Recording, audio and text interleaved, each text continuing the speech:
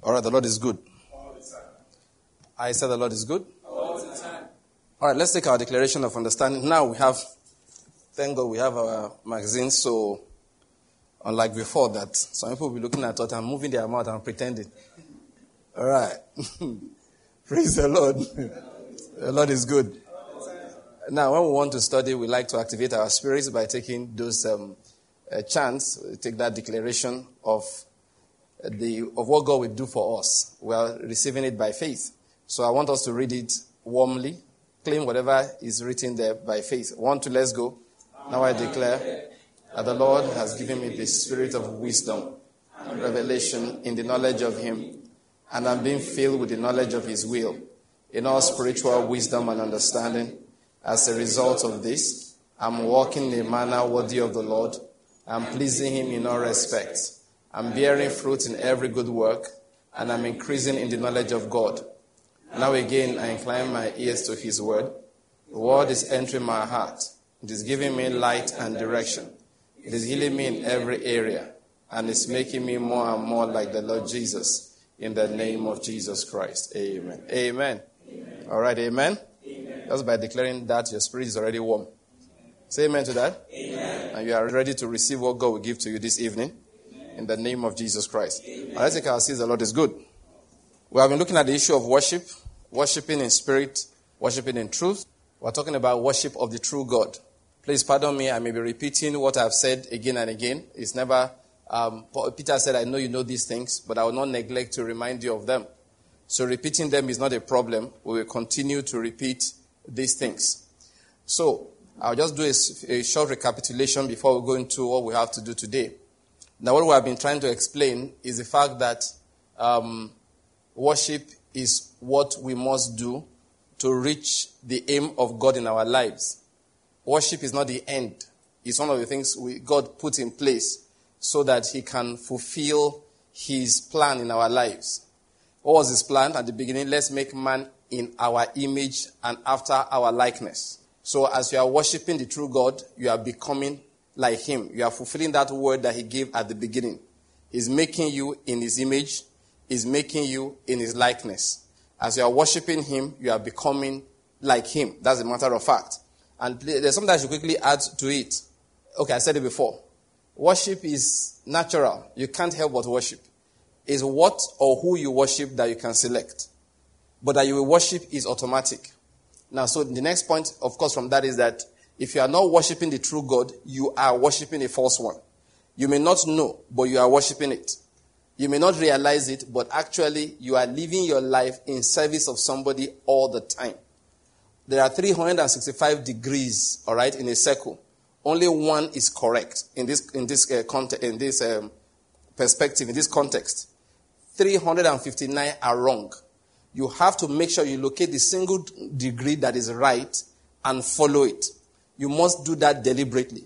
If you are not worshiping the true God, who revealed Himself in the Lord Jesus Christ, you are worshiping a false one. You may not realize it, but that's what you are doing. You may not even think you are worshiping at all. That's another thing. That's what you are doing. You may not even realize you are worshiping at all, but you are worshiping. Do you forget my point? I said something the other time. I should repeat it again. Even those who say they are atheists, they don't believe in any God, is a lie. That spirit, okay, of atheism is a God in itself. Because there's no other way to make sense for anybody to follow that pattern of thought. I like one thing David Paulson used to say. He said, you have more faith than I do. Well, I mean, we'll be talking to soldiers those days in the Royal Air Force. And when they say they don't believe in God, they say, you really have a lot of faith. That I don't have that amount of faith. That I cannot believe that everything I'm seeing, and you know the complexity of life, and you are able to believe it came out of nothing. Say, your faith is really great. You say, I don't have that amount of faith. It is easier for me to believe that somebody made it. I'm trying to emphasize the fact that even those who say they are atheists, the truth is that they are worshiping something. Because if they were not worshiping anything, why are they so aggressive in the point? You see them argue against common sense. So don't forget that. You are worshiping. You can't help it. Worship is part of life. Worship is part of life. Worship is part of life. So what is the admonition the Lord has given us? Make sure you worship the true God. Make sure you worship the true God. That's the admonition He has given us. Because whether you like it or not, you will worship something. So why waste your worship? I hope you're getting my point. Why waste it? And remember, and these are the things I'm repeating. Remember, you will become like what you worship. The statement I made the other time, I should repeat it again today, all right? That God, everything in this life has a day of judgment. Everything in this life, every person, every principle has a day of judgment. Everything in this life will be judged. God will one day judge every single person, every individual. A founder of a religion, you will stand before the judgment seat one day and give account. And it says that, no, we quoted that the gods, when it comes to the gods, there is one simple yardstick of measurement. Did you make the heavens and the earth? If you did not, why were you receiving worship? That's a simple thing. If you did not make the heavens and the earth, what gave you the right to receive worship? So they will perish from the surface of the earth. They will perish from under the heavens. Just one thing, they did not make the heavens and the earth. And next point, anybody that's like them, will go with them. We said, he already told us, yeah, depart from me, go into if a fire that was created to hell, created for the devil and his angels. Why did he say human beings should go there? When with his own mouth he said it was created for the devil and his angels. But that's just the way it is. If you follow a particular God, you become like that God. That his destiny will become like it. You become your own destiny too. So if you want a glorious destiny, worship the true God. What am I saying again today? It's something we do deliberately. It doesn't just happen by chance. You must consciously. It doesn't matter whether your father is a bishop and your mother is an archbishop. That doesn't work like that usually. You only have... But whatever. All right? You still have to deliberately choose to follow Christ. It doesn't matter whether your father is a preacher, an apostle. You have to deliberately choose to follow Christ Jesus. That is the only safety. It is the only security. That's just the way life is. You don't have security, safety in any other place apart from in Christ. And Christ Jesus is served deliberately, not by accident. It's not by genealogy. It's served deliberately. You have to make up your mind, I will follow this Jesus Christ. That's just the way it works. Otherwise, you will waste your life. You will waste your life. Okay? Please, let's never forget that. So another thing we said last time, which I should quickly remind us also, I can pick it up from there, which I want to talk from today. When the Bible talks about worshiping in spirit, Jesus told us about that. Those that worship him must worship him how? In spirit and in truth.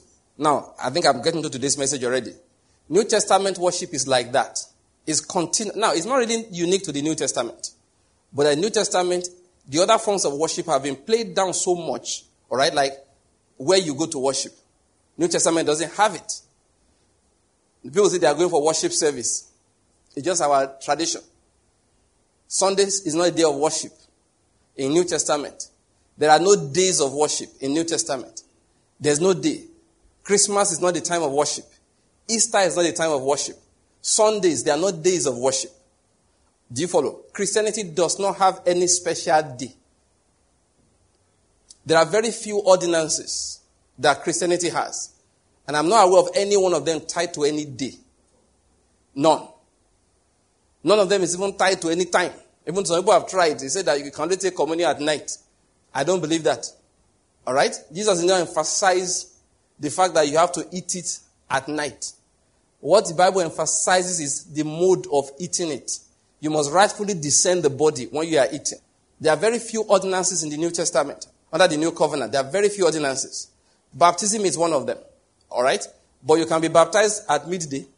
You can be baptized at night. Remember the jailer and Paul and Silas. When that jailer was baptized at night, Ethiopian eunuch was baptized during the day. What stops him from being baptized? Seeing that I'm in the midst of many waters. Okay? So you see, there's no day and there's no place.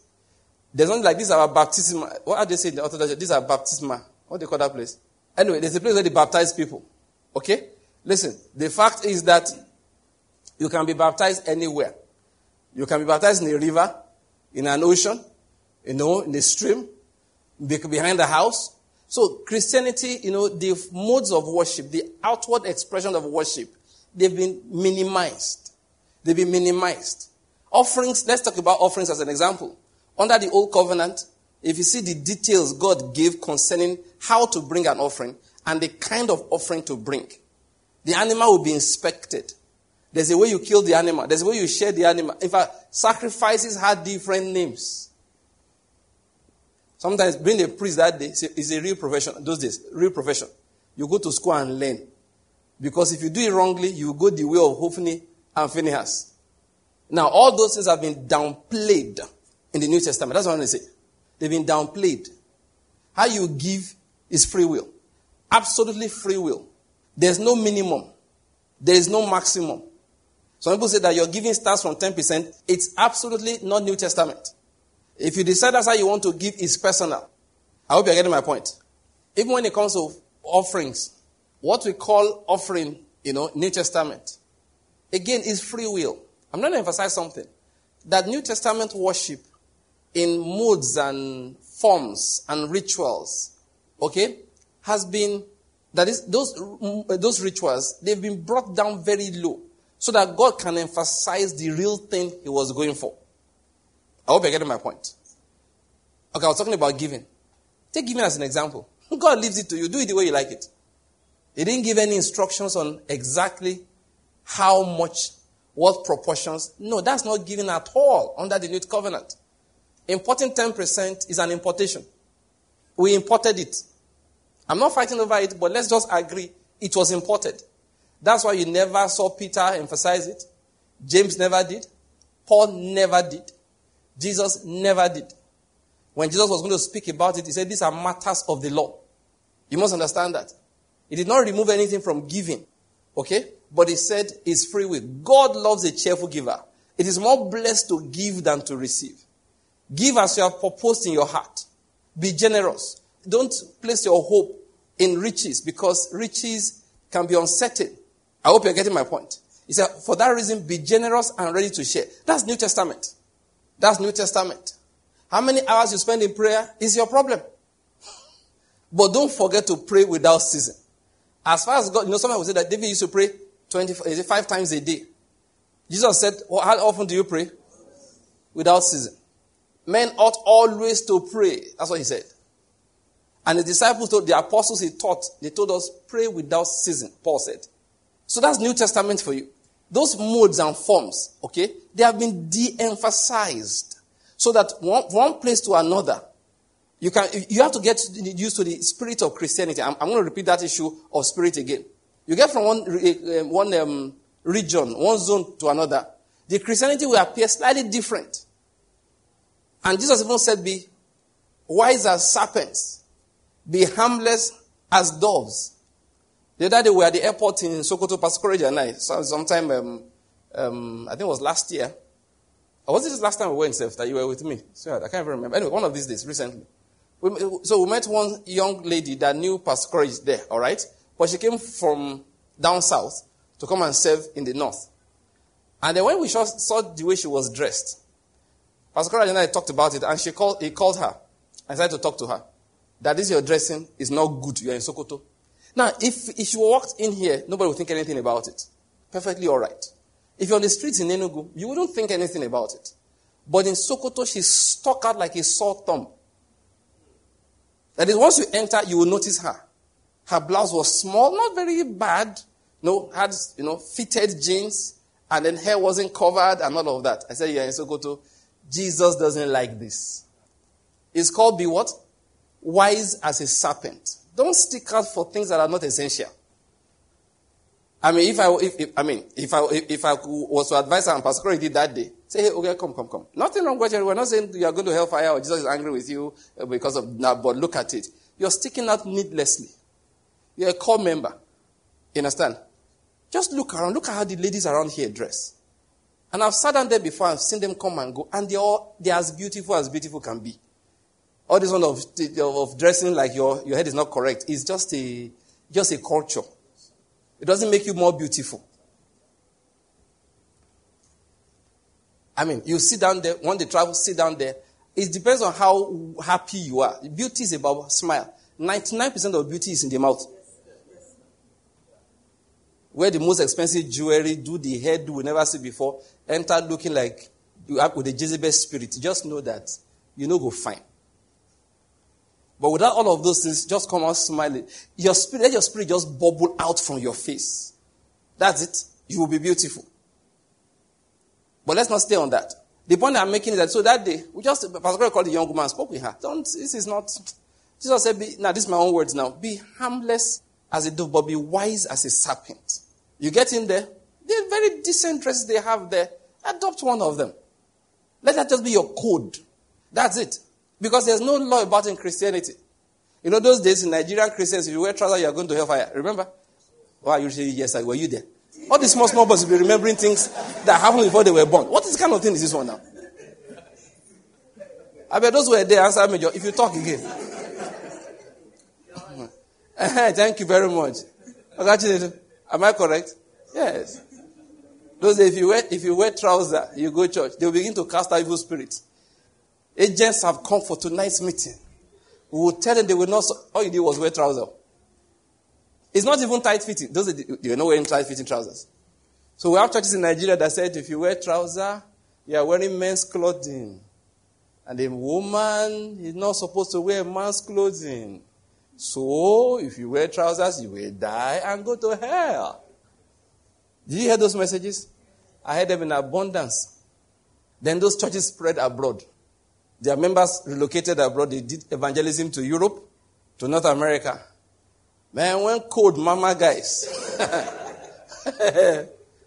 Man, people began to, initially you go wear trousers under the one on top. After everybody took questions to the wind. So Nigerian guys will now travel, enter churches where the gate to hellfire has people with trousers. They get there and the church see women in trousers. After a long time, Pastor W.F. Kumuyi came out and preached what he called non-essential church doctrines. He confessed that I added to some of those things. It was not God. Yes. But that's our Christianity. There's no universal code of dressing. It's decency. That's our watchword. In fact, this summary of it, how should I dress? What is your dressing saying? Like, as a lot of you wear ripped jeans. You are telling us you are not normal. You know, some of you wear ripped jeans. It's crazy people that wear torn clothes. All of you are quiet. Some of you online are also quiet. Pastor Baka, is ripped jeans is bad? Yes, I think it is silly. I keep on telling Christians, is it everything you must copy? In case you do not know, I don't mean any insults to our brother. West Ankuta said he actually has a mental problem. No, I don't mean any insult. No insult. It's an open secret. Sagging started in jail. People used to sag their trousers just to make you reach ground because you're a prisoner. So you don't have a choice. You can't say, okay, I want that. No, it's some of these tall guys were giving short trousers. So to make it go down a bit, they pushed it down slightly. Then they turned prison habit into fashion and you copied. That's what I'm talking about.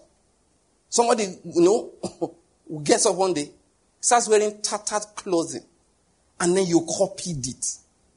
It won't send you to hellfire, but it shows that you have no self-confidence. I tell women, not only women, young men too, get normal jeans. You understand my point? Not torn. Iron is straight. They say they put gator for jeans. Say, my own, they get gator. Iron is straight. Wear your trousers, put a belt on it, and walk confidently through the mall, through the airport. After a while, young people will copy you. When they say you are the head and not the tail, that's what it means. To be the head means you are the one everybody is copying. Not you copying every rubbish outside there. You see what I'm talking about? I'm about to mention you. The person will know I'm talking about him. One of our brothers the other day. I know you are watching. He's always watching. He's there. I saw on his DP, one woman wear clothes. And he's a professional. He designs clothes and all of that.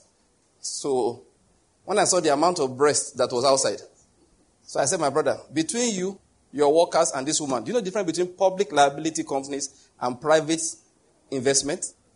Some things are public, some things are private. There's a reason why we call some parts of the body private parts. Why do you now want to make them public? He said, God, no be me. Now, so this woman did. Now, your state of where they advertise clothes, I said, I'm going to report it to my wife.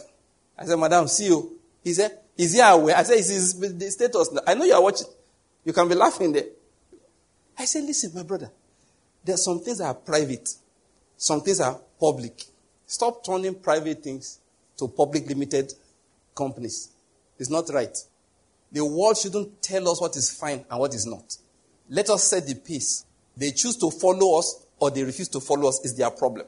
I won't wake up in the morning to want to look like people who made their fame from making sex tapes. Do not be the ones that decide what I wear, what I don't wear. How did I get to know about you, oh girl? Because you made a sex tape and leaked it. And they say somebody, no, I hope you know they leak this in themselves. Yes. They leak it themselves. It's notoriety. In that space, just be talked about. For good or for bad, be talked about. If you have done a lot of good, they've not talked about you, you go and shoot somebody. They start talking about you. And after they talked about it for a long time, if you feel it's really bad, you get somebody else to claim he's the one that did it. I hope you are aware that in those countries, they have what they call sin eaters. Yeah, they call them sin eaters. You go out on one night, fight. Then your name is, as if you're an upcoming rap artist. And your name is Rap and Die. Let's just give you one name, Rap and Die. You know what I'm saying? So when they are not hearing about it, you go and get into a fight. And they'll cover it, Rap and Die. You make sure that the place is a bit dark. They can't see it very well. And then they'll take pictures and say, that's Rap and Die fighting. You won't talk for some time. So for CNN, you'll be on CNN, you'll be on BBC, you'll be on Al Jazeera, you'll be on France 94. Of course, some of these stupid Nigerian newspapers will carry you to entertainment, Rap and Die, go fight. You know that kind of thing. So when the whole world has talked about it for a few days, it's not me. Where were you that day? They say your phone shows that. He say it's a friend of mine. That you pay a friend of yours $500,000 who looks like you. He's called a sin eater. He's not a rap artist. He can go to jail for 6 months because it's going to be minimum security, not a big deal. When it comes out, he has $1 million waiting. He eats the sin. But Rap and Die has made the fame. Some of the things you follow in this world, that is the spirit behind them. Mammon. Young people, please be careful. Choose your heroes. David said, the godly ones in this earth, they are my true heroes. Make sure they go, and please, godly people, bear in mind, let me put it like that. There are people who are watching you. They are watching you. If you tear your jeans 1 inch, those following you will tear it 1 mile. Okay, 1 yard. Why is your jeans torn? Pastor Banky's jeans is torn. They will forget that my own. I was trying to climb the staircase. Now something hook come. Now down here it tear just now. And I just say, Pastor Banky's wears torn. That's it. People wanted to wear torn pattern before. They've now found my jeans as excuse. So if my jeans is torn by accident, I sew it immediately. Don't use me as an excuse to be following crazy people. Now, I went to that trying to explain something. The spirit, that's why I wanted to emphasize all of this to us. When Jesus said, worship in spirit and in truth. The reason, if you see, it was saying that the time has come.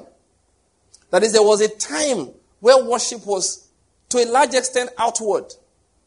You had to travel somewhere on a mountain that the Lord chose to offer a sacrifice. You had to go to that place with a particular kind of sacrifice. Not just anything you liked. That's why there were clean animals and there were unclean animals. That's the reason why. God was showing certain things there.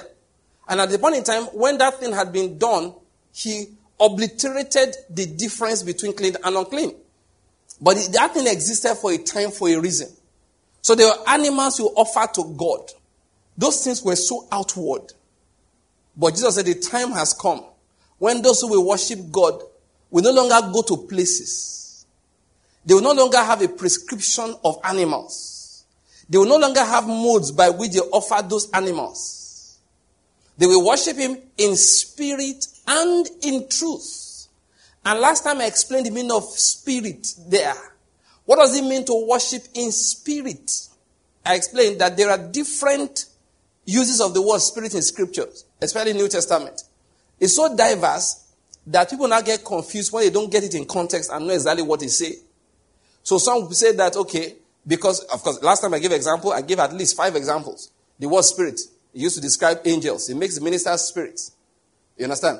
All right? It's used to describe angels. It's used to describe evil spirits. Of course, the word evil spirit alone, demons. Okay, you see it. The word spirit is the same word for wind.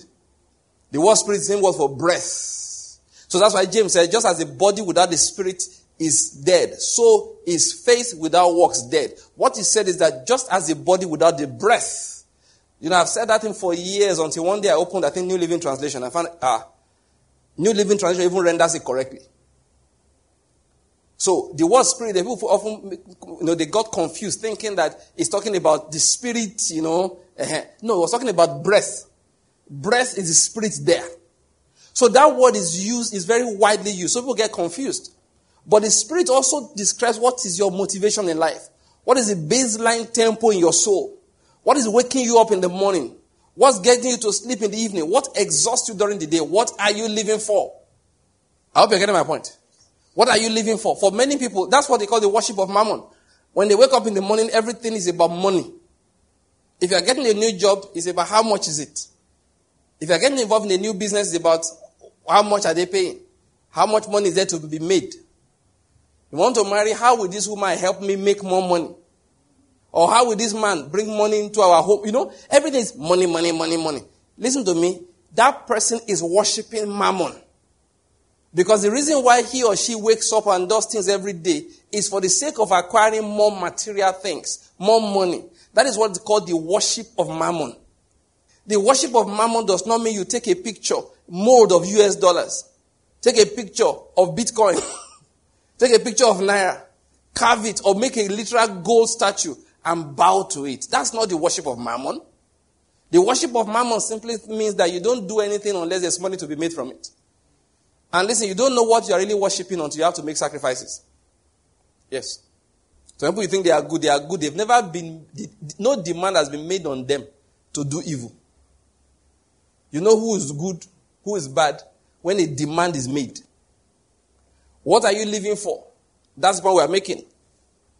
So you find out, when Jesus said, worship in spirit, he was taking that New Testament worship, bringing it out to God's original purpose, in which you don't have to go to Jerusalem. You don't have to go to a mountain. You don't have to go anywhere. Wherever you are, worship is going on. If you are sleeping in spirit. What it meant is that what is the motivation?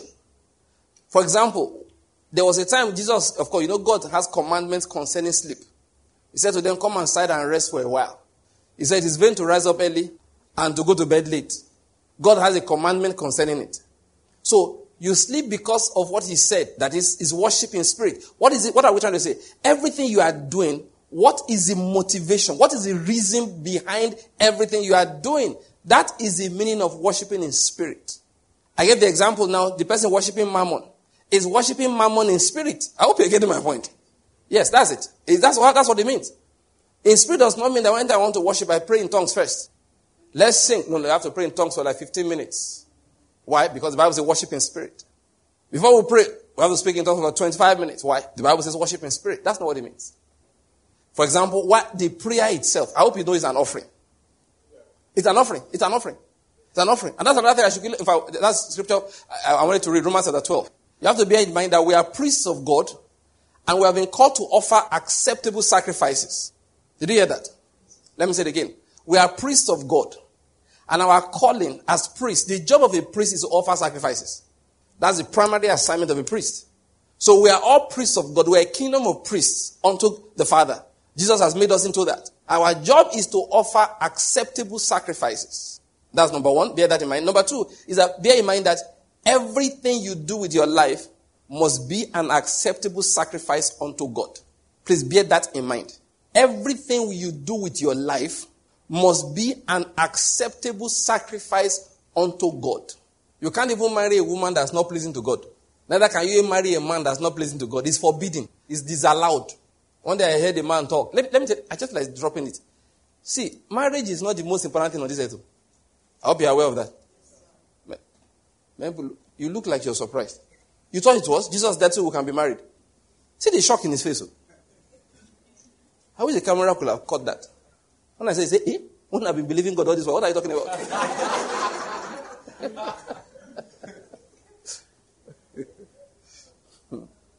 It's not the most important thing. Because sometimes I've heard Christians say things. I just realized that, you see, let me put it this way. Pleasing God is the most important thing. Worshipping in spirit is the most important thing. Knowing that everything we are doing is an offering. Each thing is an offering unto God is the most important thing. Because sometimes I've heard preachers preach. And you say, are you making a mistake here? You seem to have forgotten that that's not the purpose of life. Jesus says, seek first the kingdom of God and his righteousness, and all these things will be added. Additions are not the primary things. They are additions. And sometimes people will see in the pursuit of the primary thing, there are some good additions, like I said last time, that are removed. Even though they are good, we say, no, this addition will not be good. Even though in themselves, they should have been good. But on this journey, just like dressing properly, dressing nicely, is good. But if you dress the way I'm dressed, you are not planning to win Olympics gold medal. You know that. I need to tell you. No matter how fine your clothes is, somebody just gave you the best, this 2 shares, $2,000 suit. That's why we're going to run 100 meters. Say, I can't leave my suit behind. I can't leave my suit behind. Run is even easy. Try to swim like this. You have come last. That is, you know already. Just say, where's the last medal? Just give me. As good as decent clothing is supposed to be, if we are running a race, they don't belong. That's why the missionary life of Paul, without God being against marriage, it required him to drop the idea. God was not against marriage. But that life that Paul lived required him to drop that idea. Pa Elton, a man whose life we have examined so many times in this regard, he came to Nigeria those days by the instruction of the Spirit. Married the woman that followed him up. It's interesting. The woman was the one that followed him up as a young believer. That was the woman he married, and she was 13 years older than him. Yes. Some of you should think that marriage is for photography. So you can post on Instagram. No. All for them it was about was purpose. Now, what I'm telling his story is the fact that he had one daughter. It's because of that daughter I'm talking about it. He said he loved children. He wanted more children. But his missionary assignment did not allow it. He was coming to a place. He was a white man. You understand? It's not like now. It would have been easy for him to raise, white children in Africa. But those days, it would have been hard. He said he realized that every time he needed to educate his children, he would have had to travel back home. And he said he did not believe in separating a man and his wife. So the atmosphere did not allow him. That's it. And the only daughter he had became a missionary too, who lived all her life in Nigeria.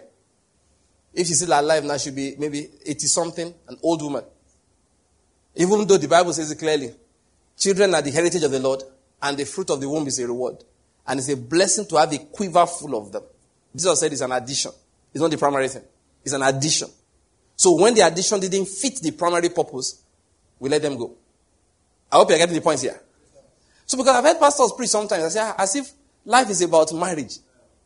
They start saying, things that are so clear in scripture, we drop them because we have to marry. Even if the person is not a believer, it doesn't matter because you see, not every believer is nice and not every unbeliever is bad. So if the man is good and you're looking at the person like, if you were Jesus, wouldn't you shoot you? No, you're thinking about it that you take the word of God and throw it away because of marriage, personal issues like this. One man preached one day, when you have faith anyway, you just be believing that this man can't be saying what he said. He's a marriage expert. I sat in a meeting where a man was preaching. He said some of these things we have been saying that Christians cannot marry a non-Christian. He said we may have to review it. So I was wondering, why will he say that? Then he began to explain himself about the family friends who married maybe a Christian, married somebody who's not a Christian, and then they live happily ever after. And I'm wondering, why didn't you write a letter to Jesus about it? That please excise this portion of the scriptures. That's what happens when people think that additions are the primary things. Listen, don't let God use you as an example or how he judges disobedience. Please, don't. That's not the primary thing. What we should hear is, listen, if it is this marriage, we will not marry, leave it. Let's obey God. It cannot define our lives. Let's fulfill the purpose of God. That's the primary thing. We can't let additions take us away from the primary focus. The primary thing is that we must be formed in the image of Christ.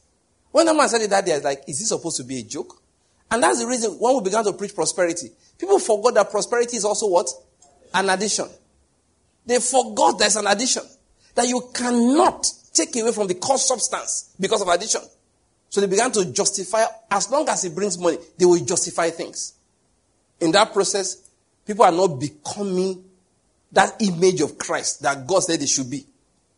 Because we forgot and began to pursue the addition. What does it mean to worship in spirit? That's what I'm going to emphasize again. To worship in spirit means that everything that you do, now let's read it again, even though we all know it by heart. Romans chapter 12. You know, something happens to me once in a while in the course of this ministry. It's that you finish preaching everything. All you ministers in the house, listen. No. You don't have to preach anything new. Simon, have you? Oh, Sylvester, Sly, okay. You don't have to preach anything new. You know, okay, let's just use Enugu as an example. I preach it like twice a week. Okay? That's the one that everybody comes for. We'll do some other ones that are just for recording purposes for radio. But generally 2 times a week. Day in, that is week in, week out. Month in, month out. Remove December. Year in, year out. That one, we don't do 70 years Sabbath when it comes to the year thing. So when you do that for a long time, after a while, everything you, even if the only Bible you are coming to read, it go finish now. This is where a lot of ministers now fall. They want to preach something new. And once you want to preach something new, you will tell lies. Once your purpose is preach something new, you will lie. See, I didn't qualify more than that, did I? Once it's like, let me tell them something I've not told them before, you're a liar. You started lying. That is, once that thought enters your head, you started lying. Now, I need to say it because a lot of young ministers, you pass through that phase. You will. You will. Especially you pastor a church, people come listen to you all the time. After a while, like, is it the same thing I'll be telling them? Let me just give you the word of God. Yes. Don't tell them any other thing. Preach on the same thing again and again. Don't get tired. There's a story I heard from I think it was D.L. Moody. Once. He told a young preacher he met somewhere, anytime you are in town, pass by my church, maybe I've, give you an opportunity to preach. So he just said it out of courtesy. They met somewhere. Then one day he was in his house. The young man knocked on the door. Good afternoon, sir. I'm passing by town. D.L. Moody was like, what? But he had committed himself. So he couldn't put a few things together, told the young man to preach. But he was traveling. So he told his wife that they should use the smaller hall. So he started using the small hall. The young man was preaching. So after a while, he called home like, how is it going? The wife said, well, we have had to move to the bigger hall. That the crowd was so much that they couldn't squeeze into this. So they had to go to the main church auditorium. So he was like, what's the young man preaching? Young guy, he is the big man. What's the young guy preaching? So the wife said, well, he's been taking the same text of scripture every day. So he came back home and met the man preaching from John chapter 3 verse 16. For God so loved the world. He said that was the text of scripture this guy took every single day. And the crowd kept on expanding, increasing in number. So he came, joined the meeting. I don't know how many days the guy was preaching, but he joined the meeting too. First day, the guy took the same text of scripture. Next day, same. So one day, he's a senior minister, and I asked the young man, young man, how long do you intend to keep taking this text of scripture? The guy gave him an answer. He said, till everybody believes it. D.L. Moody's life changed. See, literally. The young man told him, till everybody believes it. Let me now add my own words. Every day they come, I see two people that have not believed it, I say to them again. I'm adding that one to it now. He said, till everybody believes it. I had to drop this once in a while for preachers. Because, you'll see why I said it in a moment. Because I'm getting to a message now, which as a series, I'm doing maybe like the 4th time in Kingdom World Ministries. I don't think it's less than the 4th. I'm about to start it again. I didn't forget that I preached it before. If you say you've heard it before, go home. It's your problem. Everybody has his own problem in life. Bear, each one, the Bible says what? We bear his own load. So bear your problem. Your problem that you've heard it before. Go. I will preach it again. I now found preachers who did like me. Number 1, Peter. Peter said, I know you know it. I will still write it to you. Then I met Kenneth E. Hagin. I began to listen to his messages. And guess what? He preached the same thing. I listened to him for a period, now, I don't mean that I knew him for that long, but, when you get his messages, I listened to what he preached maybe in the 60s. I listened to what he preached in the early 2000s. I listened to him for a span of over 40 years. The only thing that changed was the tone of his voice. When he was younger, his voice was sharper and thinner. When he was older, the voice was a bit slower and thicker. But the content did not change one bit. The same scriptures, and this is the funny part, the same stories. So I remember, that was immediately after the war in 1945. Then he would tell that, you feel like, sir, we have heard that story like 10 times. He doesn't care. He's telling you the same story again and again. So I tell ministers, please stop. I've seen big preachers try to preach something new. And when they start lying. And look, sometimes they lie. Other times they say things that have no meaning. Start using big English. And then the day, I want to tell you something you haven't heard before. In fact, and you're wondering, how do you know I've not heard it before? You think you're the only one preaching in this world? So actually, now I'm digressing because a lot of people listen to me who are preachers. It's very arrogant on your part to make that statement. I'm going to tell you something you did not know before. How do you know I didn't know it before? Do you know I've hardly had anybody tell me something I did not know before, and I did not know it before. Most of the time they say it, I knew it. The people that didn't say it are the ones that I did not know it. I hope you're getting my point. There are many people I listen to that they'll just keep talking and we'll keep learning. And I'm a very interesting human being. The message I'm like to listen to is one I've listened to before. Yes, I've noticed that. So for the preachers I listen to, I do an average of one of their messages maybe like 30 times. And that's 30 times counting. There's nothing like I've heard this one before. Anytime I tell I've heard something before, just I didn't enjoy it. Once I hear it once, I archive it. It now becomes one of the regulars. One of the regulars. There's one particular message by Kenneth Hagin, I can almost preach it. It's titled Answering the Call. In the Spiritual Effectiveness series, I think. I've listened to that message. That once I place it in, we are preaching it together. He says one thing, I say the next one. He said the other one, I said, because we are preaching it together. I've listened to it so many times. But do you know what? It motivates me. Oh God. If anytime I feel like I need to get a push in ministry, I go and listen to it. The words that I speak, he said the flesh profits what? Nothing. That sound is not what we are dealing with. Those letters, that's not what we are dealing with. He said, but they are what? Spirit, and their life. So the words that I speak say they are spirit and they are life. That is, they carry a spiritual substance, which is current in the realm of the spirit, that imparts life, change, grace into any situation. So you cannot put on current and say, no, I have put it on before. Do you ever say that? Have you ever gone to switch on and say, no, fellas, don't put on that switch. We have used it before.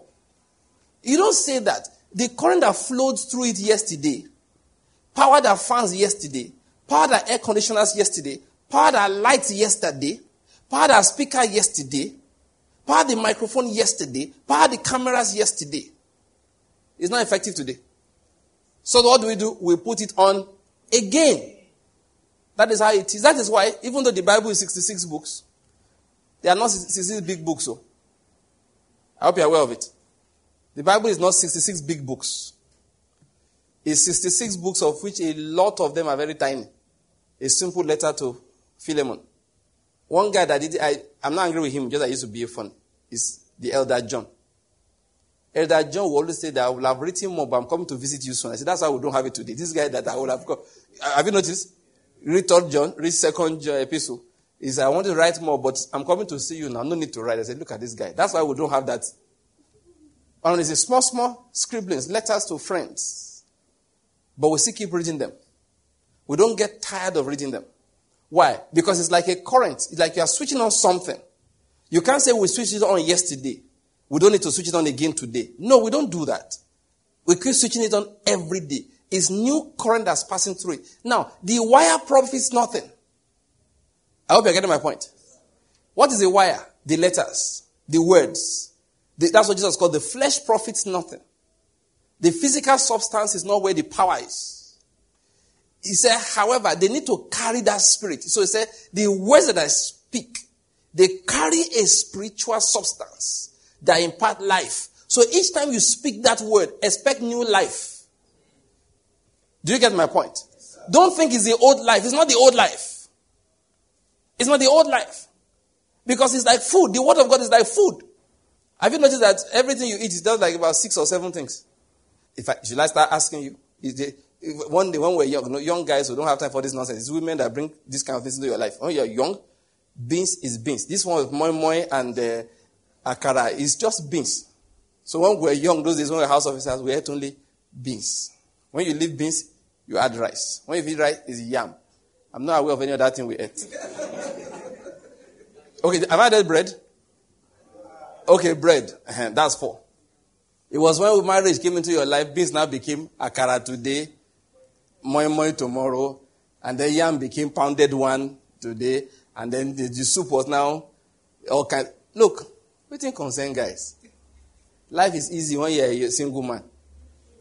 I remember one day we were discussing some sisters, my friend and I, they were talking, and they were saying that we are not eating. So what do you mean we are not eating? Say, it's not the same beans. We're not be getting chemical about it. We're analyzing the content. It's not the same beans. Just swallow. As far as we're concerned, once you deliver the right amount of beans, whether it comes in balls, or it comes squashed in moi moi, or you are the one that will chew it and swallow it, it made no difference. So, now where am I going with all this? Have you ever come to tell yourself that, what is that food? He says it's rice. But didn't we eat rice last week? You know, your wife will look at you and say, and so? It's the same thing you eat all the time. Is that not so? You know why? What matters is that it has the nutrients. And the nutrients in the rice of last week, it finished since. I hope you're aware of that. So if you want that same energy again, you got to eat that rice again. That's the reason why you can't say, I've read 1 Corinthians chapter 13, and I won't read it. No, you read it again. You will continue, you will read it again. Because when you read it, it empowers you to walk in love. Then that energy begins to go down. Begins to go down. Then when you realize you are becoming angry with everybody, suspicious of everybody, irritable with everybody, your love spirit has gone down. It's called energy. I hope you're getting my point. So you go and dose up again. You get a buffet of love. Oh, please, if the Lord just allows me, I need to teach on this. You know how to create a spiritual ambience. I led a prayer meeting this morning, virtual. And I remember, they said, okay, pray for people who want to marry. So that they will find husband and wife to marry. You know the prayer point that God dropped in my mind? I believe the Holy Spirit. He said, no, stop telling. Everybody there knows how to pray. They know that ask God. They all know.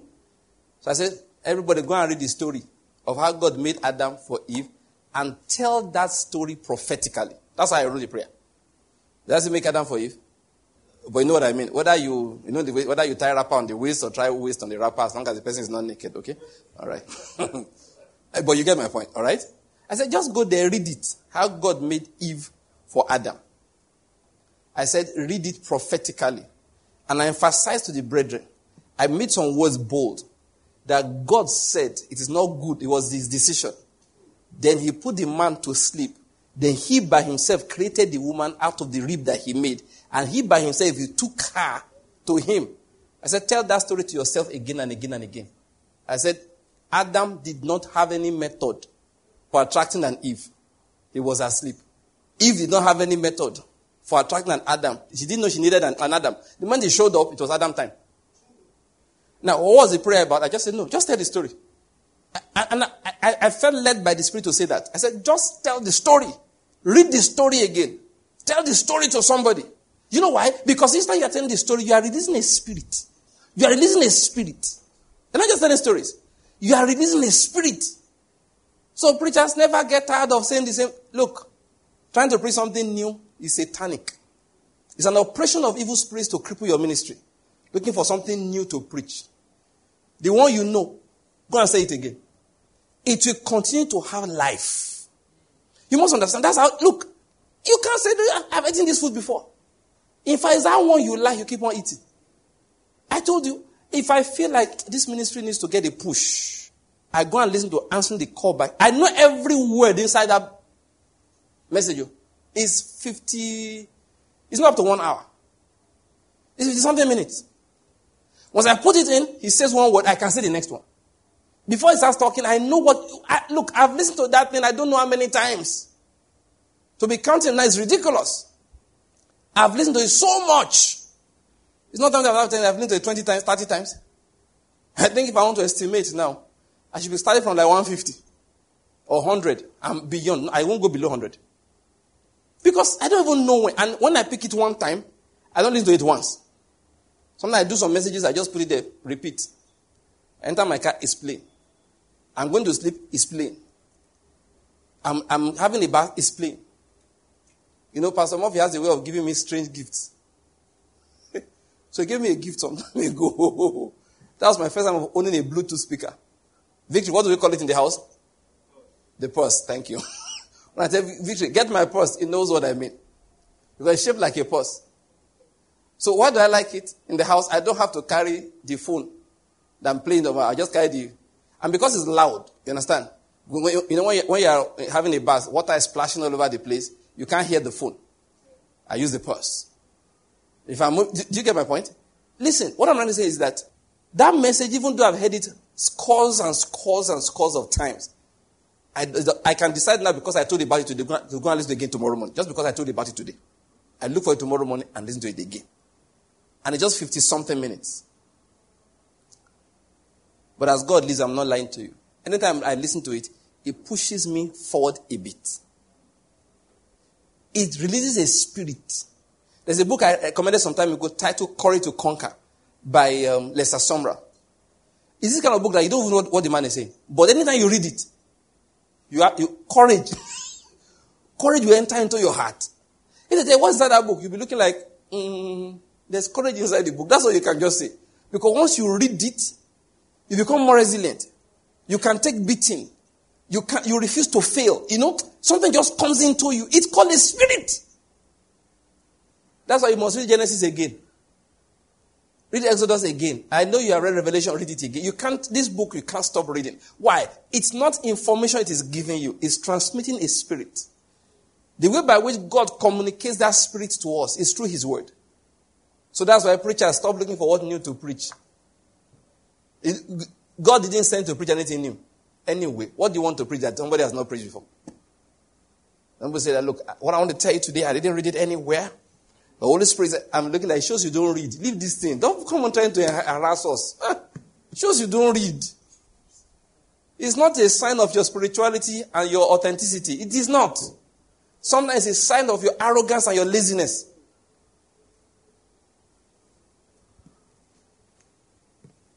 And don't be ashamed that you read something from somewhere. In fact, one thing, once I want to tell you something somebody taught me, I will just tell you. If it's somebody I don't mind recommending, I will tell you who it is. There's one man, I love him. One particular message he has. I love it a lot, but he talks a lot of things that are wrong. So I don't like recommending him. I'll just say, somebody said this. Don't be ashamed to say somebody taught me this one. God didn't send you to preach something new. What you have preached before, preach it again. I hope you're getting my point.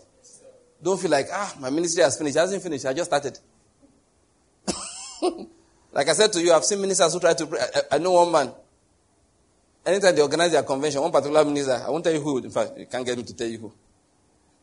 Once he starts preaching, you start wondering whether he's all right. Now, what did this man of God smoke? He starts saying things that, if I one day were in a particular meeting like that, he says something, my friend beside me said, I said, wait, after. Well, my friend was alarmed. He said, but, I said, wait, let's go home first. When we go home, I started dropping scriptures to show that what he said made no sense. I feel like, did he not know the Bible? But he felt under pressure to preach something new. One day he said that God used to create through evolution. I said, well, scientists have harassed you because you just have to preach something new. And then what used to pay me, some of those things he used to preach is that, you see, some of us, I'm not trying to be arrogant, all right? Just a matter of fact. I read a lot. I just pick everything and read. Some of those things, they go and read from one hidden place. I want to come and harass us with it. And you've almost burst into laughter. I read that in 6 years ago. You feel like telling the man, I know who wrote it. And the person lied. You have begun to believe he lied. What am I trying to say? There's no need to preach anything new. When it's time, when the Holy Spirit gives you a new word, you will release it. You are not under pressure. It's not compulsory. I hope you're getting my point. is not. The Lord is good. I just took time aside to drop that one. Let me now get back to my own thing. What I wanted to preach, I have preached again. So I was saying to you, remember that's where I began from. Those early days, I used to have those temptations, but thank God I never fell for them. The Lord is good. And if I fell for them, the Lord has wiped out the falling. I can't even remember. But Romans chapter 12, let's get back there. So what I was saying to you is that I'm about to start preaching something that every time I preach in Kingdom World Ministries, periodically I get back to it. This cannot be less than I think it should be, if you count the seminars, okay. Let's just count Enugu alone. It should be like the 5th time I'm coming to this over this many years. I always get back there once in a while. Oh, but I forgot to tell you, we changed the topic. The topic normally changes. Like this one is coming under true worship. Okay, but essentially what I'm discussing is how to walk in the will of God for your life. It's one of the things I like to teach on. How to walk in the will of God for your life. It's very important. Okay, but I'm not titling that one now, but I want to bring out from the angle of worship. So Romans chapter 12, let's just read that. Remember, we are priests of God. And our job is to do what? Offer acceptable sacrifices. Our duty is to offer acceptable sacrifices. And that's our worship. And what Christianity is that everything we do as New Testament priests everything is a sacrifice. When you are eating, the eating is a sacrifice. I'm not joking about that. Everything you are doing is a sacrifice. In New Testament mind. Peter said, he said, you also as living stones are being built up as a spiritual house for a holy priesthood. A holy priesthood to offer up spiritual sacrifices acceptable to God through Jesus Christ. I just read from 1 Peter chapter 2, verse 5 there. To offer acceptable what? Acceptable what? Sacrifices. Thank you. So Romans chapter 12, Paul said, therefore I urge you, brethren, by the mercies of God, to present your bodies a living and holy sacrifice, acceptable to God, which is your spiritual service of worship. He said, and do not be conformed to this world, but be transformed by the renewing of your mind, so that you may prove what the will of God is, that which is good and acceptable and perfect. Now, let me just read the next few verses, okay, because I think it's just good to connect something from there. For through the grace given to me, I say to everyone among you, not to think more highly of himself than he ought to think, but to think so as to have sound judgment, as God has allotted to each a measure of faith. For just as we have many members in one body, and all the members do not have the same function, so we, who are many, are one body in Christ, and individually members one of another. He now says, since we have gifts that differ according to the grace given to us, he said each of us is to exercise them accordingly. Let me stop reading here. Now, the main thing, verses 1 to 2. So we have been looking at that this is our foundational worship. Remember I was saying that worship in spirit means what is it that is actually your motivation for everything you do. So everything you do, the spirit behind it, Jesus said, is where you worship. Every single thing you do, the spirit behind it is where you worship. I've given this illustration before, but it's very funny. We all misbehave sometimes. So one day I misbehaved in a funny way, and I was laughing at myself. I got to my office. Okay, people were waiting kind of on the corridor. So from there, as I walked in, I called somebody, called the fellow loud, gave a few instructions, called another person, gave some instructions. And as I did that, I started laughing at myself. I said, Frank, you are very stupid. He said, the only reason why you are dishing out these instructions is that you want these people lining up here to know you are the boss. That's all. Let's not lie. It's a subtle thing. I hope you're getting my point. I said, you just felt like feeling big. One thing God has helped me with, I'm not saying I'm perfect yet, I'm moving, I'm moving. But God has been helping me over time to examine my motives and be honest to myself. Yes, God is helping me with that. I remember when I got to my office, I said, Vanki, you are a very, very foolish man. What are you trying to do? You just want to show everybody that you are the big guy here. Who's contesting with you? Shame, shame, shame on you. Shame, shame, shame on you. Shame. I said, Lord, you don't do now. I'm sorry. I know we'll do it tomorrow. Let's leave this. And really after that, I stopped doing stupid things like that. I was just honest to myself. And listen to me, that's what God calls worship. When I say worship in spirit. Now, if you were there, you would not have thought about it. I was the only one that knew what was going on. I didn't do anything strange. Normally, I'm a bit of a loud and jovial person in my office. And that's how I behave. Just walk in, hey, shout somebody's name, give the person knuckle, people, but that particular day, I said, stop this.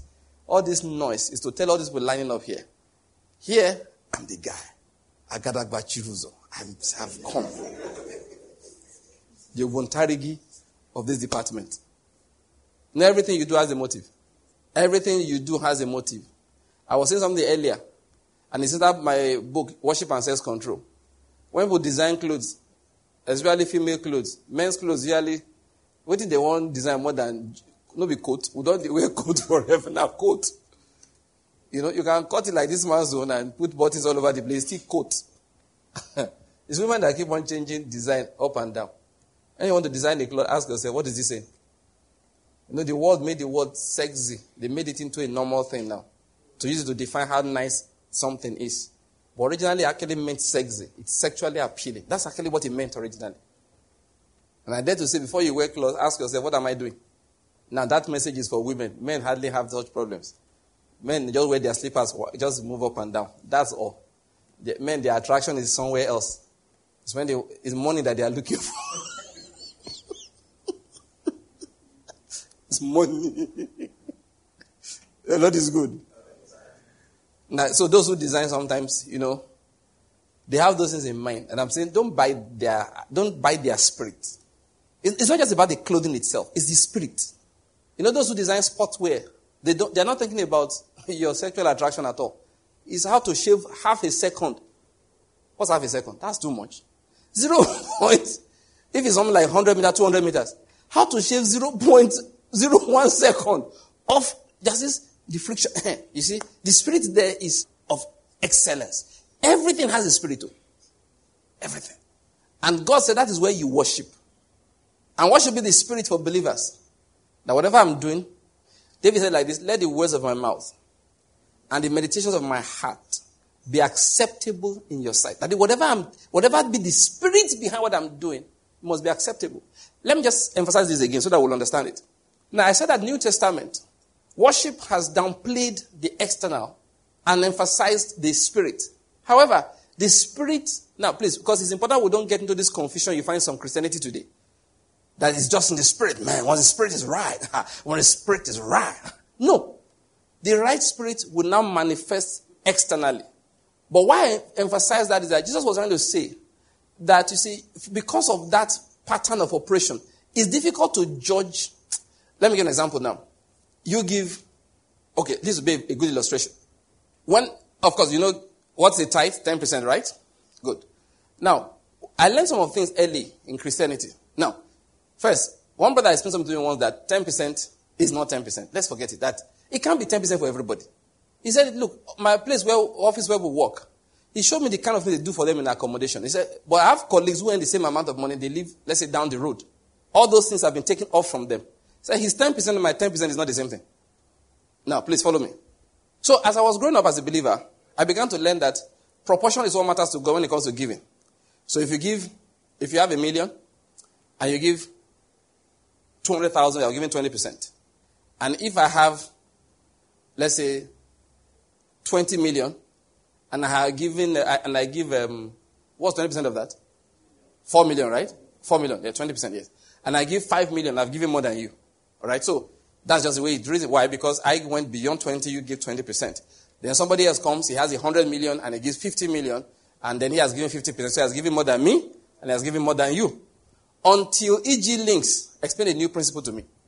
And I say, yeah? Now, wow, this life is complicated, though. Just obey God, though. He showed that when Jesus said that woman gave, remember the woman with the 2 mites? That was the smallest, like half cup, well, okay, let's say 15 naira of today. Okay, 20 naira, yes. All right? It's about the smallest amount of, okay, no, we say have 10 naira, right? I'm talking about functional things. I'm not saying, what can you buy with your 5 naira? Unless you bring a sack of it. I mean, functional thing. Like in Nigeria of today, 10 naira is about the minimum you can really spend. That's why you buy a sachet of water, right? Yeah. No, it's still 10 naira in some places. Okay, let's just take those some places. 10 naira, okay? So that woman came with 2 10 naira of today. In those days, that's how it was, 2 mites. The smallest they could get in currency. So Jesus said she had given more than everybody else. E.G. Links now pointed out that it was not 100% Jesus was talking about. Jesus said she has given more than everybody else. How? She's given all she had to live on. Now, he pointed out that what you have to live on was what Jesus was saying. Let's get back to our equation. So you had, I need to scale it down a bit, okay, to make it clearer. You had 10,000 naira. You gave 2,000. That is what? 20%. Okay? Then, you now come with 1 million naira, and you give a 200,000. That's 20%. E.G. Link said, no, that calculation is not so straightforward. And his own reason is that you that had 100 million and gave out 20 million, what was remaining? You gave out 50 million. What was remaining? 50 million.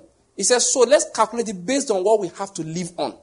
So the person that gave 2,000 out of 10,000 has what to live on now? 8,000. The person who gave 2 million out of 10 million has what to live on now? 8 million. He said, now, are you see where he's going? He said, what decides your generosity is what do you have left. It's not the proportion you give. So when a billionaire gives $900 million, he has given nothing. Because an average human being on this earth cannot spend $100 million in a lifetime. If it doesn't do anything massive. So that there's no self-sacrifice. So you are impressed that Bill Gates gave out 85% of his net worth and gave to, Warren Buffett gave 85% of his net worth and gave to Bill and Melinda Gates Foundation. E.G. Link said that he has not sacrificed anything. There's been no self-sacrifice. Because if you are dealing with $100 billion, you give out 58 billion. $15 billion today will still win APC presidency. Do you get my point? You will still shake Jagaban. On $15 billion, you've equated Aliko Dangote net worth.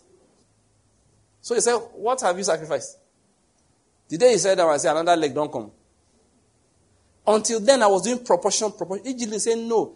The weight of your sacrifice is what you have to live on after that. What is left for you to live on? So when you heard that a celebrity gave this amount of money, and you want to use to compare, you Christians, what are you doing? Stop talking. You don't even know what's pushing the individual. You don't know what's pushing people. That's why in Christianity, that motive, God is watching it. And for us, it's about faith. Like now, you've secured your destiny, you've invested everywhere, your children have graduated. And listen, let me just say something to you quickly. Stop living the things of God till they are convenient. Because you lose out eternally. Did you hear what I said? Stop living the things of God until they are convenient. Because God is testing you on a daily basis. You did something next week, does not have the same effect with God as you did it this week. It's the same thing. It's been done. But when it's calculating, you don't know what it's calculating. I'm not saying something. On a regular basis, if you leave the things of God, it is convenient. Sometimes you have not really sacrificed. And God is watching to see.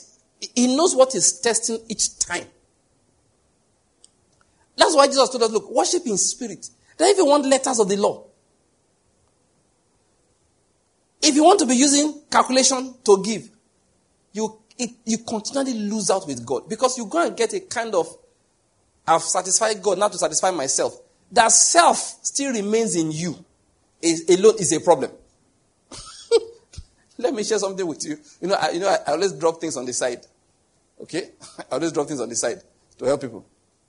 One day I analyzed women, my wife included, your wife included, your wife included. I'm trying to go and say your wife to people who are single. That's why I'm looking well. The wife where you went for the wedding included. And I say that, so immediately I tweeted something. I shared something out that day. I said, you see, worship in spirit. That's what I'm talking about. That you know. Now I say this categorically. I will still do that small sit out I wanted to do one time. The guys have been trying to tell me, say, Pastor, you have forgotten. No. Like guys doing me hand like this now. Say, you see, please help us. Now, please, this is a digression, but I'm a master digressor or digressor? Digressing. Now, women, don't hang me. If you want to hang me, you're of the devil, because I know what I'm saying is correct. It's only these feminists that want to hang me. I'm telling the truth. Do you know, as of today, I am convinced, if God has to judge men and judge women, on marriage matters, he will score the men higher. I don't want any man to say yes because you'll be lying. You don't know. I'm the only one that knows right here. Yes, today, as of today. This is 2020, right? 2022. Okay, 2022. Yeah, he will. You say, Pastor Banky, men are better than women? No. You know whose fault it is? The preachers. And I don't really like it when women preachers preach to women about marriage. I personally don't like it. Okay, let me say I don't like it much. I like men to come. Because sometimes they'll be reading our minds wrongly and telling the other women. The other women leave there more confused than before they came.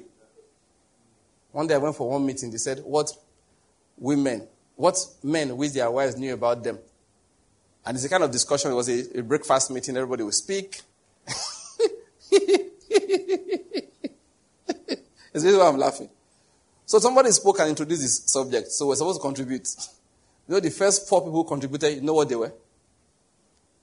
Women. What was the topic?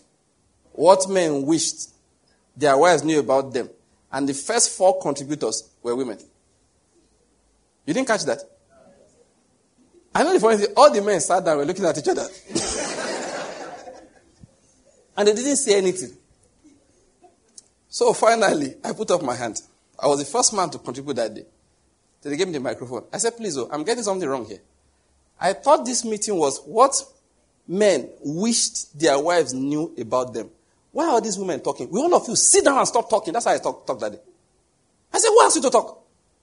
I said, this is how you will live here. You won't learn anything. You say it's a great meeting. I dropped the microphone. One man took the mic and so he said, this man, I don't know you, but God will bless you.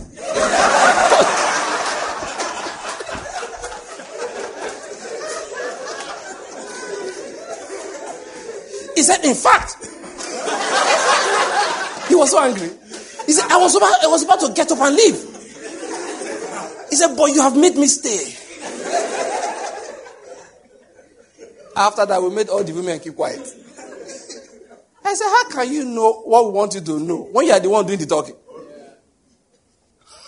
No, why do I think men do better than women? I'll tell you. It's simple.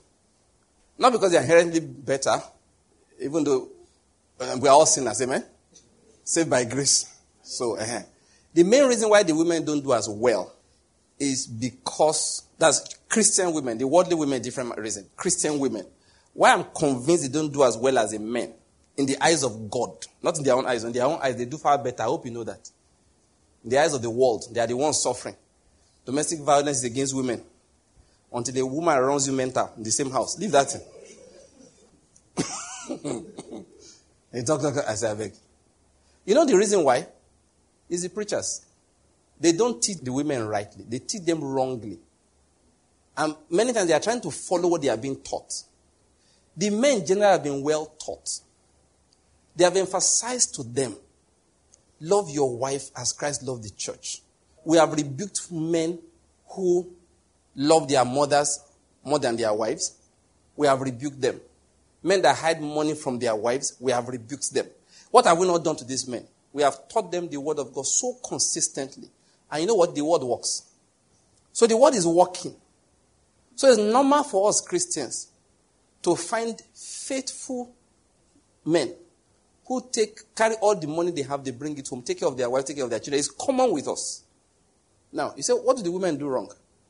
It's simple.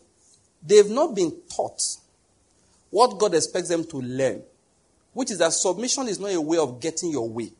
It's a way of losing your way, of letting down yourself.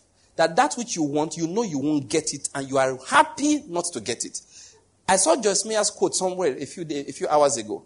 Joyce Meyer said, patience is not about waiting. It's about your attitude while waiting. Anybody can wait, but what is your attitude while you are waiting? In the same manner, I found out, submission is not about, you know what most women do? Submission is how I get my way. And they advise themselves. The other day, my wife advised somebody. She told me what she told the person. I said, what you told the person is very wrong. She was surprised. I said, what you told that woman is very wrong. She said, what? I said, it took me time to get an example. What she said to the woman was this. Look, listen, all men are like that. Even my husband. All these men. Exactly the same. I said, so you have to learn to respect your husband. She said, what's wrong with that? I don't think anything's wrong with that. You don't think anything wrong with it? But most people don't think anything wrong with that. But I now asked her a simple question. I said, you had a school, a secondary school. I said, if a pupil, I mentioned one of the students in the school, disrespects a teacher, I mentioned one of the teachers. I said, will you correct this pupil by saying that, please, all teachers want to be respected? I said, will you say that? I said, what will happen if somebody is telling the pupil that, look, teachers don't like disrespect. They don't. And you have to learn to respect the teacher. Will you say that? You will not. You will look at the student and say, what is wrong with you? Where do you come from? Don't they have elders in your place? The person's preference is not in an issue. There's an order which you understand. And I find out most people who teach on marriage don't understand that order. They keep on teaching women how to manipulate so they can have peace. They keep on teaching them how to manipulate so they can have joy. They keep on teaching them how to manipulate. What, I'm sorry to say, 9 times out of 10 women are taught and they learn witchcraft. They don't learn true submission. It's pure witchcraft. All they learn is how to manipulate. The other day my wife told me something. She said, I was thinking, how will I ask him? I said, you see, that's the problem. I have said no. You should have gone to God and said, Lord, thank you. You said no. It shouldn't be, how else should I ask him? Don't you know God can say no? This is what get Balaam into trouble. God said no. So let's see, how do we ask him? Bring more money. Lord, they brought more offering. God said go. Now somebody they take die. Shooks is soaking it in. Where's your wife? Hey. Charles Finney wrote a book long ago, Crystal Christianity. Crystal. That is Christianity that's clear like crystal. Some of the things that he talked about inside there. Talking about motive, I think, of the things we do. Now, is that motive I wanted to explain when I digress into that? It was just that something, because I've noticed it's very common with women. And it's not their fault. Just not well taught. And the Western world has tried to, you have to understand. You are equal. I said that is not in doubt in Christianity. There is no submission except, first of all, there's equality. The concept of submission assumes equality. So in my department, I have a head of department who I am senior to. Graduated from school at least 7 years before he did. I interviewed him for the job the first time. Trained him, signed his books to go for exam. Supervised his project. But it's an academic setting. They rotate the headship. So after I've been there for a long time, years, of course, joined years after me, then one time it becomes his place to be the head of the department. So when decision has to be made, we pass it through him. It is not because I see him as a superior at all. I just understand that currently he's a head of state. Can I use that expression? What am I going to say? So submission assumes we are starting from the position of equality. So for you to stand and tell your husband and say, we are all children of God, you've lost it. Your head is not correct. It is that reason why you have been asked to submit, because they know that you are equal. Your gate man is not submissive to you. Because if he misbehaves, you fire him. But the wife is not fireable. That is why there can't be peace in the home unless she voluntarily submits. It's absolutely voluntary. Guys, you can't enforce it. You can't do anything about it. God didn't give a way of enforcing it. How did I get into that? Yeah, why? I'm just why I stayed there for so. Anyway, marriage matter, once you enter, it's a trap. To come out, it's hard. Now, but I'm talking about motive. Worship in spirit. When we're obeying God, I now know where I was going. Now, what made me remember that was I wanted to say something about death to self. That Christians sometimes, they are taught to obey God, not a dying process, but a way of retaining the flesh. So, I want 100 million naira so I can buy my APC form. Okay, I want 100 million naira. Then I obey God to get 100 million. It will not cross my mind to ask God, what am I doing in APC? Collecting presidential form in the first place. But people say, look, just perspire to acquire the desire that you admire. And never retire, but continually refire. When we hear those motivational speeches, we now add God to one of the methods. So we sow a seed towards something he doesn't want us to have. And it doesn't cross our minds that he can say no, and no is no. That was what I was trying to get. That's when I just got pushed into that. And I remember that submission thing, my wife and I were discussing some time ago. That's why I remembered it. That no, it's not a way of getting your way. It's a way of losing yourself. Submitting your own desires. Nevertheless, not my will. And once the Father rules, that's it. So he said, we present our bodies a living and holy sacrifice. That's where I was going. We read this first.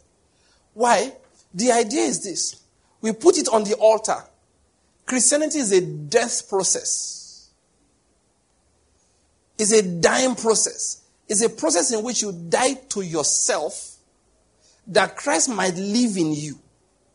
That's Christianity. People many times, they learn principles by which their self can thrive. No, that's not Christianity. Christianity is that I take my body, I throw it on the altar, and I leave it there. The concept of altar is that I died there. But then, it's called a living sacrifice. So now I live to God. What it means to live to God is that the only reason I breathe is to do the will of God. The only reason why I'm walking is to do the will of God. The only reason why I'm alive today is to fulfill the will of God. That is why I don't do things for self-preservation. I do things only to preserve the purpose of God in my life. Listen to this. There was a time they thought Jesus was going mental because of how he lived his life. Sometimes, mothers are like that. They want good for you. So they went and recruited his mother to come and pull him out of ministry. His mates are building houses. They are making progress in their career. Things are moving for them. What is he doing? Teaching people who don't even have offerings to give. We knew preachers before him, they used to take offerings. After 2 years, they bought a big car, bought a house. We just there. So they went and gathered the mother to come and pull him out of ministry. Listen to me. That was a satanic operation. He refused to fall for it. He said, your mother and your brethren are looking for you. He said, who are my brethren? Who's my mother? He said, those who are, you see them sitting down here, paying attention to the word of God. He said, anyone among them that will do what I'm saying, the same is my mother, the same is my brother, the same is my sister. A time came. He spoke again in a very funny way. I'm going to die. Dying, walking on the road, just collapsing and dying is good. But this death is beating death. They will arrest me, they will beat me, and they will crucify me. I will now die. That's the kind of death he's telling Peter about. Peter said, why are you a glutton for punishment? Is there a part of you that takes pleasure from pain? According to Mike Murdoch, it will be pervert for a man to pursue pain. This is perversion, sir. He says, sir, this is perversion. This is not right. He says, so none of these things will happen to you. And Jesus turned to Peter and said, get behind me who? Say, get behind me who? Satan. Get behind me who? Satan. Jesus called him Satan. He had been possessed by Satan. And how do you know satanic counsel is focused on the things of man, not the things of God, trying to help you preserve your life? Like many times those days, I've told you here many times, one of the worst things you can do to your relationship with Pastor Courage is ask him, what is he still doing in Sokoto? You know the truth? Most Christians don't believe in divine will. They pretend. One brother will know what he tells to people. Say, you're in Nigeria. Better go and pray. Let God speak to you. Did you hear that statement? No, I don't think you heard me well enough. He calls a friend in Nigeria. He lives abroad. He said, you're in Nigeria. He said, go and pray. Now let God talk to you. What does that tell you? He has made up his mind what God will say. Is that not what it means? He said, no. Go and pray. Let God talk to you. Another brother told me the story. There were a number of pastors in the church, and there was an issue in the church. So he stayed. I think he's still there. It was an issue. So one of the other pastors left. So as soon as that one left, a big door opened for him. Somebody saw that he left, gave him a lot of money. Millions. Let's use today's million. Maybe like 20, 25 million. One brother just said, look, God is with you. Gave him 25 million to kick off. Immediately rented a beautiful place, twist it up very well, started services. And of course, church started booming instantly. People even come and look. When you come with a very nice car, the church is looking very nice. People are likely to come and just stop to just check what's going on there. So the church was big, God's going. He called his friend. He said, my brother, go and pray. Let God speak to you. Do you hear that? There were two. He left. His friend was still in the church. They were associate pastors. He said, my brother, you see, they said, go and pray. Let God speak to you. Did you catch that? He didn't care what God wanted to say. All he said to his friends, my friend, leave. There's action out here. Many times Christians don't care about what they call the will of God. They actually don't care about it. What they call the will of God is something that feels good to them. It's not about whether it's acceptable or not. So people used to insult my friend Pastor Corey with statements like, you are still in Sokoto. What are you still doing there? And so when you make such a statement, it's clear where you are, God didn't send you there. I don't need you to tell me where you are. Even if God sent you there, you didn't obey him. You know, you can be in a place where God wants you to be, and you are not there in obedience. Do you know it's possible? Some people say, what are you saying? Yes. You can be in a place by accident. Your heart is disobedient. God had to trap you there through many methods, hoping to convert you. As at that time, it's not counting. Your obedience is not counting yet. Your obedience is not yet counting because, you see, let me give you an example. You say, okay, stay in this place. Anytime you are there, and you have small food, and you have nowhere else to go, you appear as if you want to be there. You know, one day he wants to test, you know what he will do? He will open the door and say, now you can leave. Some will immediately, out. They have gone. Their heart was never there. Some will say, I'm not there because of the door. No, my wife was asking me this morning. Was it this morning or yesterday? Okay, when the family were just reading scriptures yesterday, book of Acts. And that when Paul and Silas prayed, and then the prison doors opened. So she said that what did Paul say to the other prisoners that didn't make them run away? I don't know whether you get the point. That what did he say to them? She was just wondering. The prison doors opened. Their shackles were loosened. Look at the door open. The jailer came, saw everybody had escaped, he thought, wanted to kill himself until Paul said, don't do it, we are all here. So my wife said, forget Paul. That what did Paul say to the other prisoner? Him, we know he's a glutton for punishment. He likes to be beaten and stoned for Christ. Her concern was that, what did he say to the other prisoners to persuade them to stay? I'm not saying I have the answer. I'm just going to tell you the scenario where somebody has the opportunity to go and does not go. That is when the person's obedience starts counting. You can't say you have been obedient until you have been given the opportunity to disobey. I hope you are getting my point. If I chain my dog, he's not obedient, he's chained. But if you loosen the chain, and the stranger comes and he charges at the stranger and I say, stop, stay, down. And then he freezes and he sits. You say, what? This dog is well trained. Now, my dog is not that trained. So I'm not trying to say it's a good dog. I'm just saying it's a chained dog. It's not an obedient dog. But my wife said this dog is too stubborn. And his breed is actually known for stubbornness. And it's not his fault. We didn't give you proper formal training. Now, I'm just trying to say something here. So you are not obedient when you are chained down. You are obedient when you have been given the opportunity to go.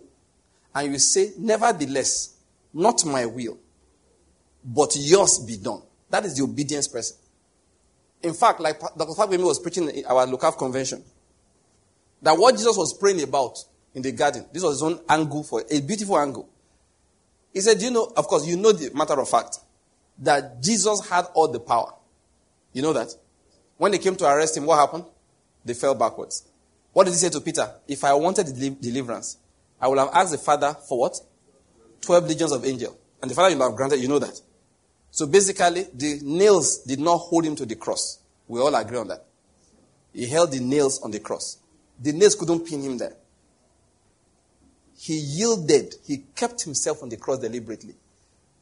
This man of God said something. He said when he was praying in the garden, that what he was praying against, I used to preach, and I believe it's also partly true, that it was the agony of the pain and all that. He said, no. That his own perspective is that Jesus said, Father God, restrain me from using my power. That this pressure is much. Because if he as much as dead, that's it. All the Roman soldiers, they are dead. The Pharisees, they are finished. But redemption will not happen. You get it? That he had to restrain himself. That it was so hard, he had to go and pray. Because at that point, he even told Peter, do you know I can ask the Father for 12 legions? At any point, he could abort that process. But he said, I laid down my life by myself. What am I going to say? Let's not get the impression that what is good, what is the will of God, is that which feels good to us. So I keep on saying that. If you look, he said we should endure hardship through what? Soldiers. In battlefront, soldiers, they don't run away because you are firing bullets. They run away because the commanding officer said run. If the commanding officer says hold the ground, that's it. They will man that machine gun. And the commander says, you stay here. Don't shift back. He can't. They are shooting all around. He has to turn to God to preserve his life. You know that heavy rain that fell a few days ago? About 2 days ago now. I went out in the morning. I drove past that military checkpoint and I just said, Kai, this is what they call military. This is what they call armed forces. In that heavy rain, the guy had his gun on that sandbag. Me, I was inside my car. Wiper was doing shuku, shuku. The guy stood inside the rain with his gun on the sandbag like this and looking at the vehicles passing. He can't leave. There's a shelter just down there. You see, I've told you, anytime you see policemen go to the shelter, they're on illegal patrol. You've seen those mopo that station and like, it's raining heavily. You want to beg the officer, can I give you umbrella? You know, but he won't leave the place. You see the other guy there, you see them here, you see them here. They just stay inside the rain. You know they are on posting. They are on posting. And you understand the times of Paul. Soldier, police and soldier, they are the same thing. So I say, I endure hardship as a true soldier. It's not that we are going to learn ministry so that we can know how to blow. Nonsense. Christianity is a death process. It's a dying process. It's a one in which you throw down your life. Yeah. A place is hard. It's not a sign that God says leave.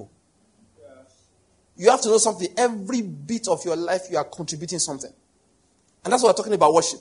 You have to ensure that every time in life, your life is being poured out in the service of God. That's what it's about. It's a very bad gospel that has given us the impression that if you give, you will get abundance back. It's nonsense. If God gives you much back, it's so you can give more.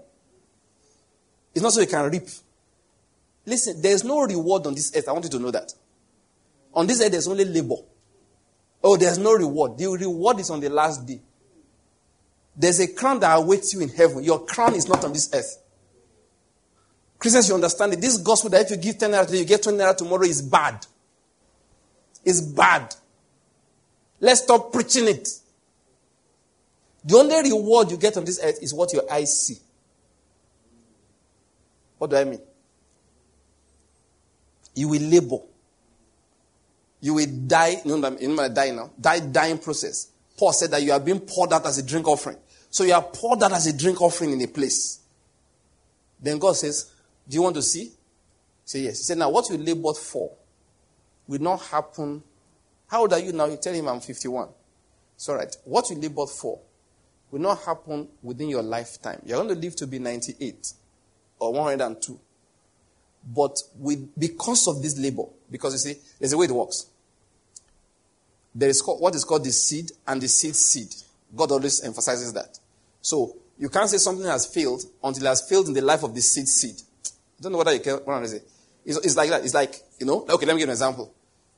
The natural Israel was not born by Abraham, was not born by Isaac, was born by Jacob. That's the seed. It was Jacob that saw them begin to spread. So sometimes God will say, listen, what you have labored for will not happen now. It will happen the time of the lives of the people that were trained by the people you trained. But it doesn't feel good to the body. So God will now say, all right, fine. Sleep. You will sleep. And then your eyes will open.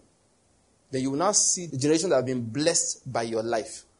Except that they are coming up in the next 60 years. But today he lets you see it. Then you receive the result of the travail of your soul and you'll be satisfied. No, God does that. He does that. Oh, he does that.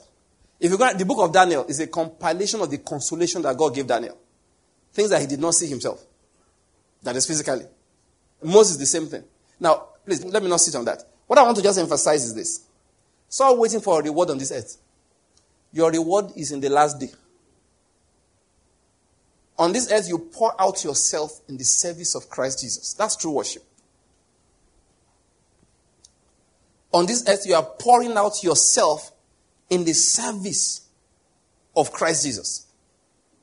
It is not a right gospel to tell you that if you give 10,000 naira now, God will give you 1 million naira back. It doesn't play kalo. What he promises you, I like the way John G. Lake used to do it. John G. Lake will tell you that I guarantee you a soul for every cent you give to this ministry. What was he trying to say? He said the harvest is so ripe, the laborers are so few, that if you give us $1, we can guarantee that in the process of using that $1, 100 people will hear the gospel and be saved. If you send... Now, his own bragging was not God will give you money. He said no. He said, I guarantee you that for every cent you give, we'll deliver one soul. Now, he wasn't bragging on himself. He was trying to say that, listen, the harvest is plentiful. That everywhere we go, we just need people to go. So, little money you give us, we'll give them to eat. That's all. They're not doing anything fantastic there. These men are trekking. They are growing from village to village. So he said, I guarantee you a soul for each cent you give. So if you give $100, just know 10,000 people are going to hear this gospel. See the way it trained the mind of the people. That pour your heart out. Let's do the will of God. But this generation, what do we preach? Praise God. After I gave 50,000 naira, within a week, I had a car. Within 2 weeks, second car came. Within 5 weeks, I had a plane. Hallelujah. This is a fertile ministry. That is the lie of the devil. The fertileness or fertility of a ministry is not what it brings to you. It's how souls are being saved and Christians are being edified for the sake of the kingdom. You want to see a fertile ministry in that regard? Let's go back to John G. Lake. A man who could guarantee you 100 souls. If you give him $1. $1 is 100 cents, isn't it? That's a fertile. He didn't promise you will get anything. As for you, look to heaven. Your reward is in heaven. On this earth, we are dying for the sake of Christ. He said he died for all. So that those who live will no longer live for themselves. So what are we doing? Paul said, for me to live is Christ. To die is gain. That is, if I'm alive, it's just for the service of Christ. That's all. My being alive is for the service of Christ. What am I teaching today? Now listen, Christianity is a death process. I don't mean physical perishing. It can come to that, but that's not what I'm talking about. I'm just saying that, look, every moment, we're not using it to build ourselves. We're using it to build Christ. We are laying down ourselves that his own purpose may be served. So when you ask a man, what are you still doing in Sokoto? Like they ask my friend Pastor Corey once in a while. He will tell you simply, we are still preaching the gospel. This is where God said we should stay.